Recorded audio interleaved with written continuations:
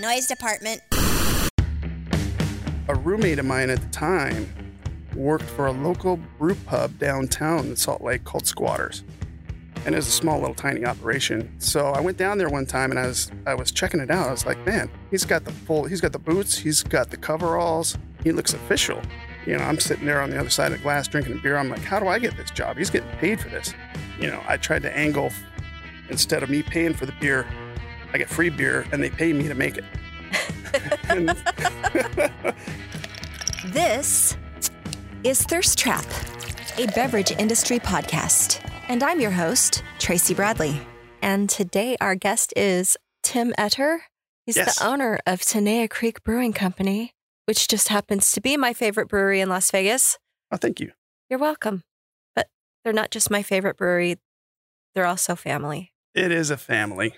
You know, everybody, all of our longtime regulars, all of the new patrons, and then even everybody who's ever worked at Tenaya Creek is family. They're part of the family.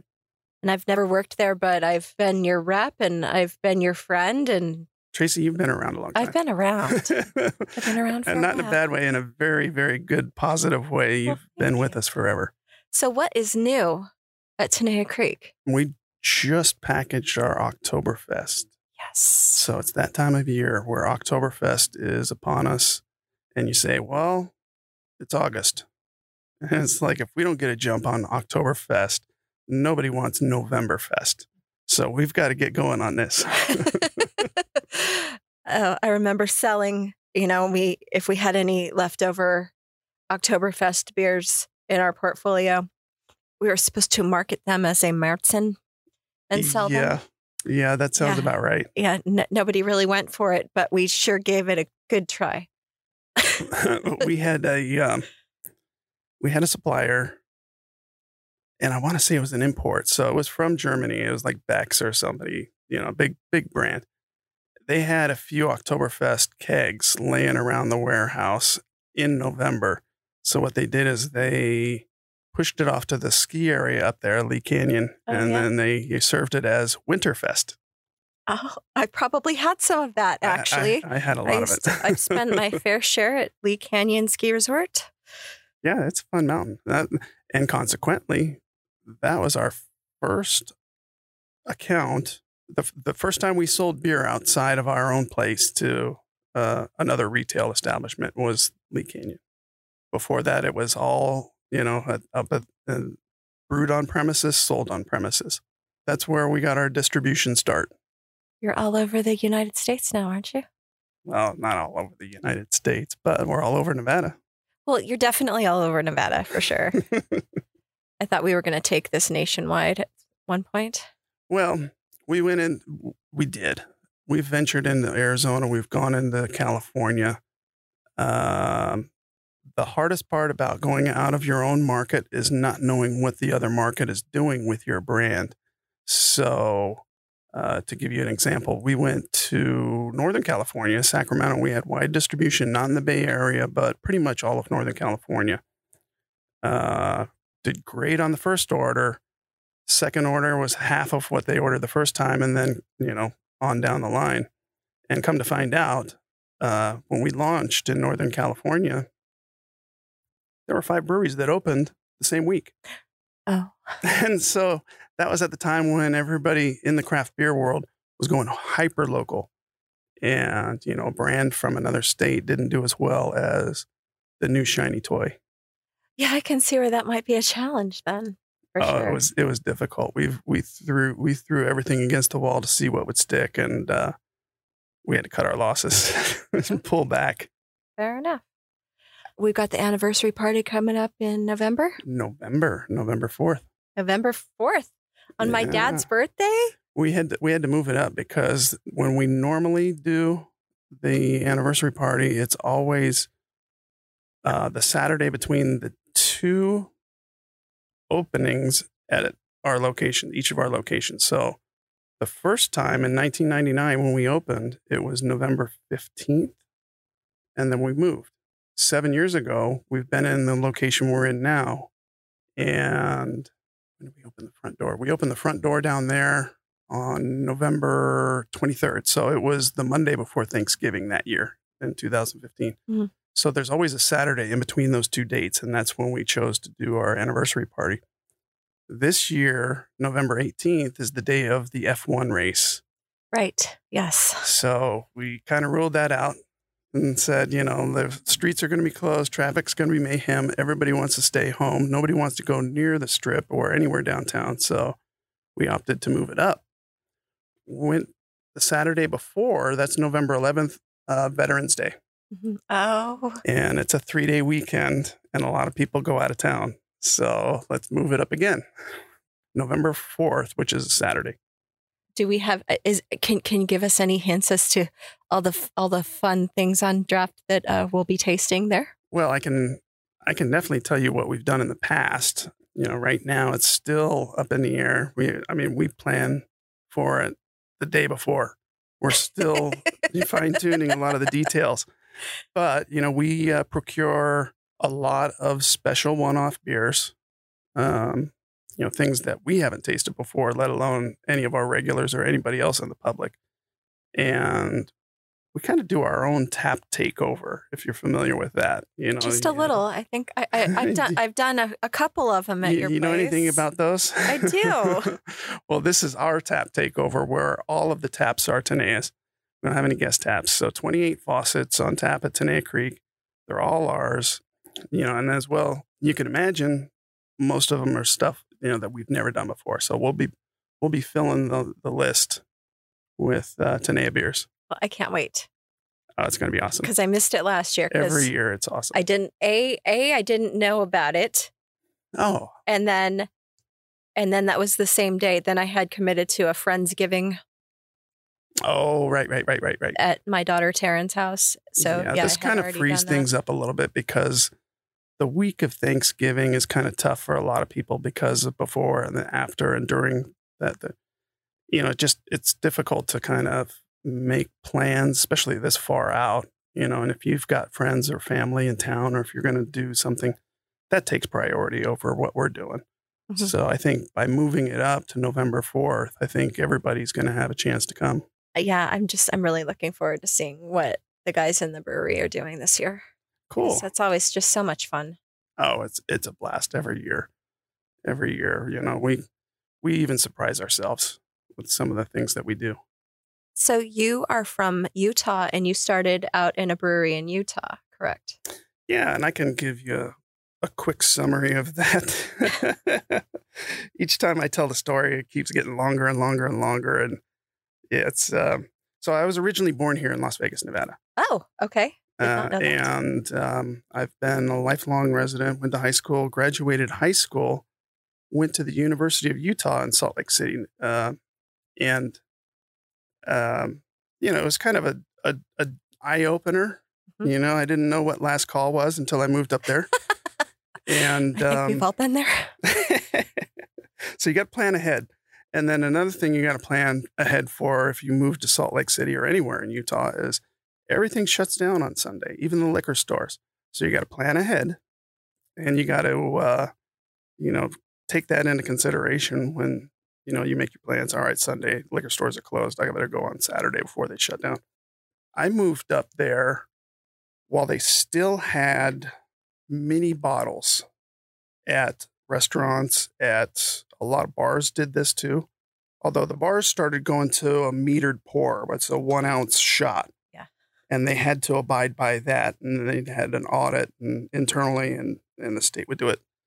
But back when I first moved there, they had these airline mini bottles, and they sold you those. And you had to, they sold you the mixer too. So you had to mix your own drink at the table. And a lot of that changed, especially once the Olympics came in 2002. They amended a lot of those laws. And I think even since then, the state of Utah has gone to a system where in a restaurant, the bartender behind the bar has to go behind a vestibule to make the cocktail. So there can't be any mixing of drinks out in the open where impressionable youth might be able to see this. So, and usually it's the chains, but it's all restaurants. You have to be either if you're serving alcohol in the state of Utah, you have to be licensed as a restaurant or licensed as a drinking establishment. The drinking establishment doesn't need to serve food, and there it's just a bar. But a restaurant that serves alcohol, they have to abide by this rule where the bartender goes behind and mixes cocktail. They call it the iron curtain. Well, actually, not the iron, the Zion curtain. The Zion curtain. The Zion curtain. And so they go back behind this curtain, mix their drinks, and then they bring it out to the table. So, anyways, those are the rules now. They've even got stricter driving rules. Oh yeah, it's 0.05 now, Mm-hmm. so that's pretty much one beer and you can't drive. I moved up there to go to University of Utah. The first major that I had was pre-architecture. I wanted to learn, become an architect, basically. Well, that went out the window after the first year, and then I switched majors probably about 3 or 4 more times to like engineering. I wanted mechanical engineering, civil engineering, structural engineering, couldn't decide on any of that. A roommate of mine at the time worked for a local brew pub downtown in Salt Lake called Squatters.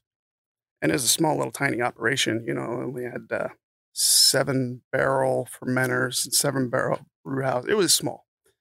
And so I went down there one time and I was checking it out. I was like, man, he's got the boots, he's got the coveralls. He looks official, and he had the tank open. He's cleaning one of the fermenters, and, I'm sitting there on the other side of the glass drinking a beer. I'm like, how do I get this job? He's getting paid for this.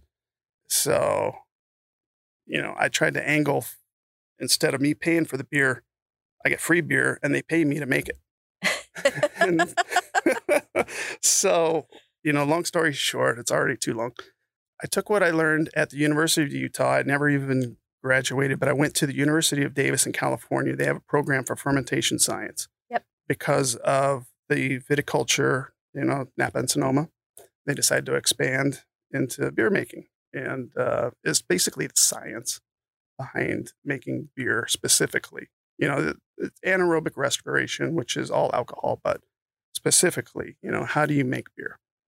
And came back to Salt Lake, and one of my other friends was starting a brewery. And I was like, well, cool. So, count me in. And he knew that I went to Davis and said, okay, all right, we'll hire you eventually. He partnered up with another guy that had similar business plans. They were comparing their business plans and said, okay, all right, let's go forward together. And they decided to call it Great Basin Brewing Company. Well, there's already a Great Basin Brewing Company in Sparks, Nevada. Yes. So they had to change their name. And then they decided on Uinta, which is a mountain range in Utah. And so we're gonna make this brewery. It's called Uinta. And my buddy was like, hey, we really want you to, come join us, And I was like, okay, all right.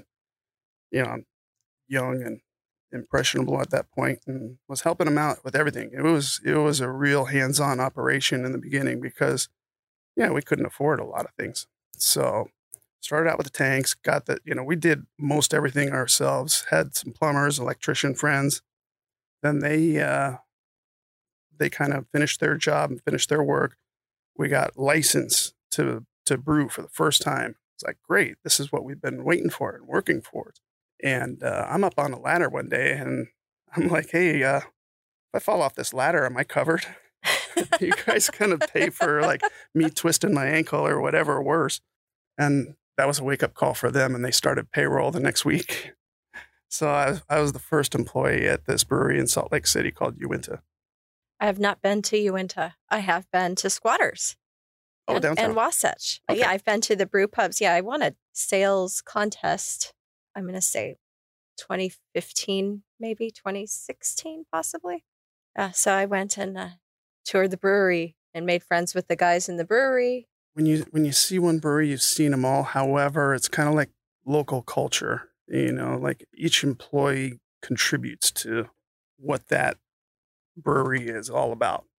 And all across the country, you can go and, I visited a lot of breweries, and there's a lot of breweries that I can't visit because I don't even know they exist yet. But a lot of these older breweries that have been around for a long time, you get to know the people who work there, and it's kind of like their signature almost. You know, it's like the people who work there make the place what it is, and it almost has an influence on the flavor of the beer. Well, yeah, I mean, just seeing the brewery, I mean, it's so interesting for me because I know your brewery inside and out, but then going and traveling elsewhere and touring other breweries, they're all different. Everybody has their own different style. Everybody's unique. And I'm not saying that it's one way or the highway. It's just whatever works for you in this business, pretty much. Absolutely. And that's one thing, you know, you'll never hear me talk bad about another brewer just because of that very thing. You know, everybody does everything differently. And it's kind of like, all right, well, that's how they do it. And so, you know, you meet somebody from Tennessee, it's like, oh, how are you guys doing it? Well, this is what we're doing. And I'm like, oh, I never thought of that. You know, so sometimes you can bounce ideas off of them, and, you know, you can improve your own situation. Right. Absolutely. So then you left Uinta. Decided to move back home. I lived in Salt Lake City for 9 years, and, you know, got the idea as a family operation that, hey, you know what, we can start a brew pub here in Las Vegas, Nevada. And, you know, settled on this piece of land up in the northwest part of town, across the street from the hospital at Mountain View. And it was on the street Tenaya. So we decided to call the brewery Tenaya. And it's like, well, wait a second. We can't just call it Tenaya. It's like, all right, well, Tenaya Creek, it's an Ansel Adams photo, and it's pretty famous. Okay, will anybody get it? No. So we had to explain, you know, through the process of education what Tenaya Creek was, what Tenaya Creek meant. Even put a framed picture right by the front door up there just to kind of remind people that's why we're Tenaya Creek. That's good. That I mean, if you know photography and you're familiar with his work, then Absolutely. You'll get it. And if you and it's not one of his more famous ones, so it's kind of like it flies under the radar as far as, you know, Ansel Adams. Most people see the Half Dome or, you know, one of his other more famous ones, but Tenaya Creek is, you know, kind of unique. And then you opened the original location in 99? 99, November of 99, the 15th. I think that was a Monday. And you still going ever since. You basically have almost everybody that started. Well, you have yes, a lot. And no. A lot of your people did. Yes. Most of our staff today has been with us since the old location. Then they decided to move down and said, you know, I can't, you know, that, you know, and it's one of those things, you know, people have their own situations to, you know, you buy a car, you start a family, you buy a house, you know, and it's like, all right, well, who's coming with us? Pretty much everybody. I don't know a lot of people that didn't come with you. You know, our business, Tenaya Creek's been through a lot of different evolutions, so to speak. We started out, opened the doors, had a brand new building. We're like, all right, we're going to emphasize the food, have a kitchen, a nice, you know, menu. We're going to bring in seafood from Hawaii. And I think, you know, a lot of people that lived around that area, we had a 5-mile radius of regulars.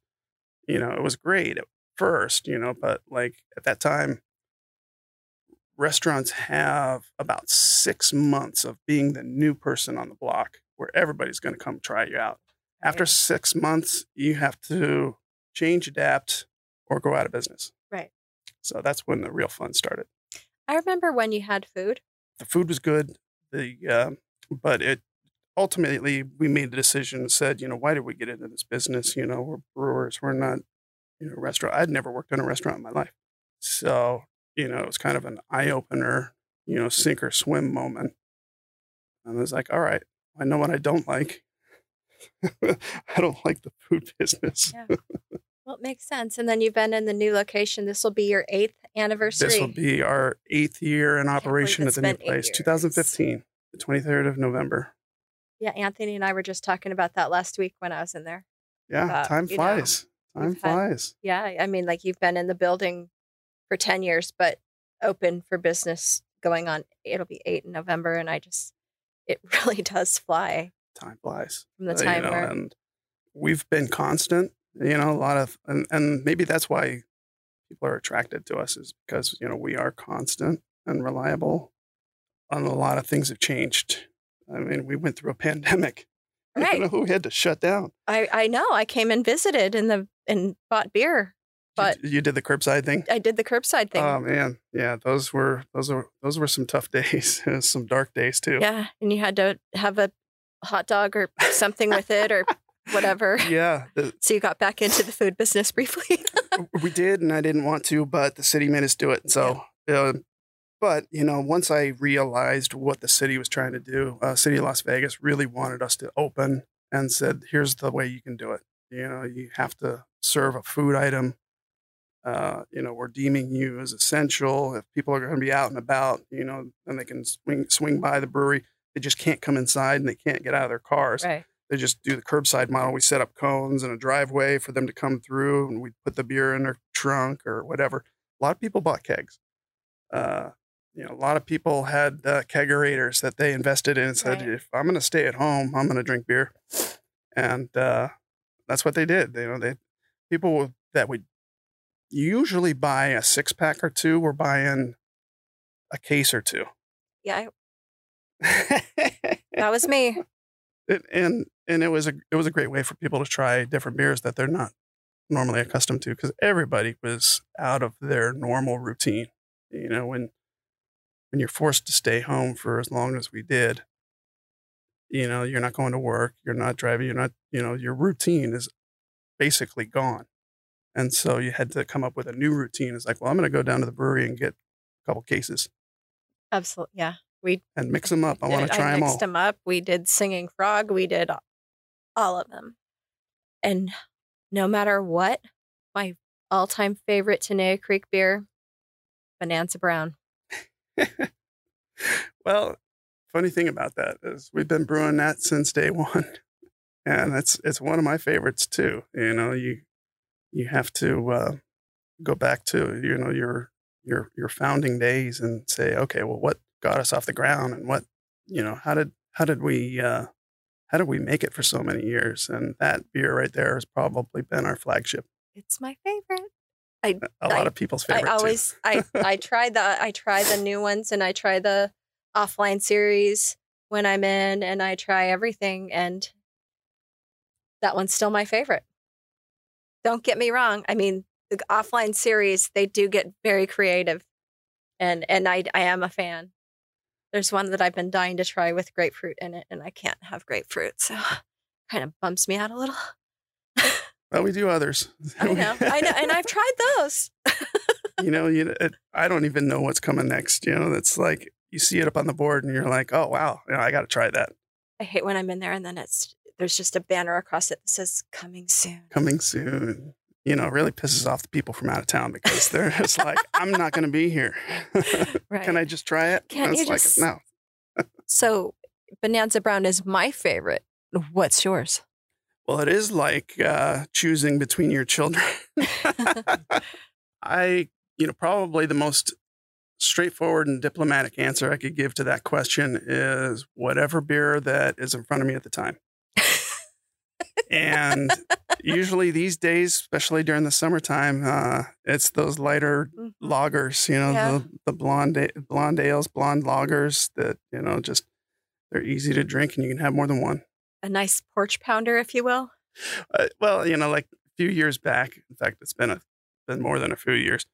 The style or the description, is lawnmower beer. We You're going outside, you got to do work, chores or whatever, and you have a beer afterwards. It's a lawnmower beer. Yep. Oh, first beer ever. What was your gateway beer? Ever? Well, you're probably going to have to go back to when my dad drank beer, and he'd come home from work, and this is back when people read the newspaper, and we'd get an afternoon newspaper. He'd get off work, come home, sit down in his chair. Nobody else could sit there. And he'd start reading the newspaper and have a Coors Banquet. All right. And so I got to try this, and, that Coors Banquet tasted like gold. I never tasted anything so good in my entire life, short life at the time. And it's one of those things where, all right, I'm going to hatch a plan where I can get more of these. And, I don't want to sound like an alcoholic, but beer became my life quickly after that. My dad wasn't a big beer drinker, but my grandpa was. So he drank PBR. PBR is religious. A lot of people swear by it. And I'm known to go to the altar myself. But I think, PBR has a place in history. It's a brand that is iconic, and a lot of people, it's changed hands numerous times, but the label's the same, and everywhere you go, that PBR just stares at you and you know exactly what's in the can. What was your first craft beer? Well, it might have been when I was in Salt Lake City. Brew. Yeah, they were. It's come up with different names, and craft beer is the one that finally stuck. Yeah, they're microbrew beers, and before that, you had to go to a brew pub. But it's probably Wasatch, up in Park City. When I first moved up to Salt Lake City, went up to Park City just because the people that I met when I first attended the university are like, "Oh, you got to go to Park City." Especially this time of year, all the leaves are changing and it's beautiful up there. Trees are red and orange and yellow. I was like, all right, I got to see this. And the brew pub in Park City is at the top of Main Street, about 7,000 feet elevation. So it's kind of a mountain brewery, and the whole mystique. Beautiful. Everything about it was like, all right, this place is fabled. Went in there. I wasn't even old enough to drink yet, but had one anyways. And they made a beer called Autumn Bock.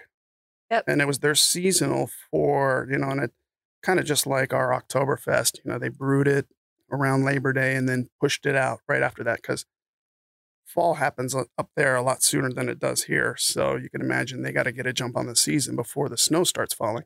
And then, that it was a darker beer, and I didn't really know anything about darker beers or even hops at the time, but this Bock, Autumn Bock, was, the first craft beer that I've ever had, and at 3.2. A lot of people are like, "Oh, Utah has a law where all the beer made in the state has to be 3.2 by weight, which is 4% by volume. Most breweries go by volume now, so 4%. Couldn't make it any stronger than that, unless you bottled it and packaged it and sold it to the liquor store. But if you put it on draft and you sold it by the keg, had to be 4%. They've since raised it to 5%. But back then, it was 4%. And I had this dark beer at 4%. And I said, God, this is flavorful. What's going on here? This is way better than the light lager we've been drinking so much of in high school. Right. We kept Keystone in business.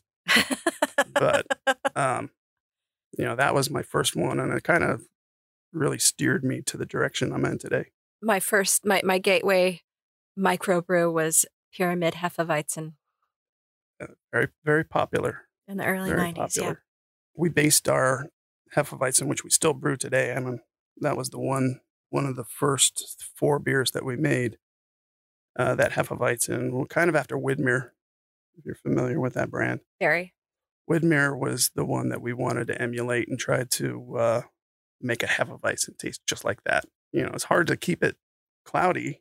It would clear up. Yeah.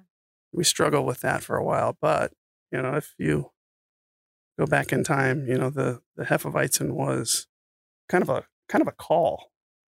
People would ask for a Hefeweizen. They didn't really ask for a brand or anything. But Pyramid and Widmer were the ones that were most popular at the time. All right. Well, I think that will do it for us today. But Tim, thank you so much for stopping by. I'll see you down at the creek and we'll drink a beer. I'm Tracy Bradley, and that's the Thirst Trap Podcast. Produced and edited by Gonzo Greg Spillane for Noise Department. Our theme music is composed and performed by Jose Torres. Please like and subscribe wherever you enjoy your podcasts, and share with your friends and associates in the beverage industry or anybody who drinks things. You can always visit and contact me at thirsttrappodcast.com, and you can find links to all the socials there as well. Till next time, cheers!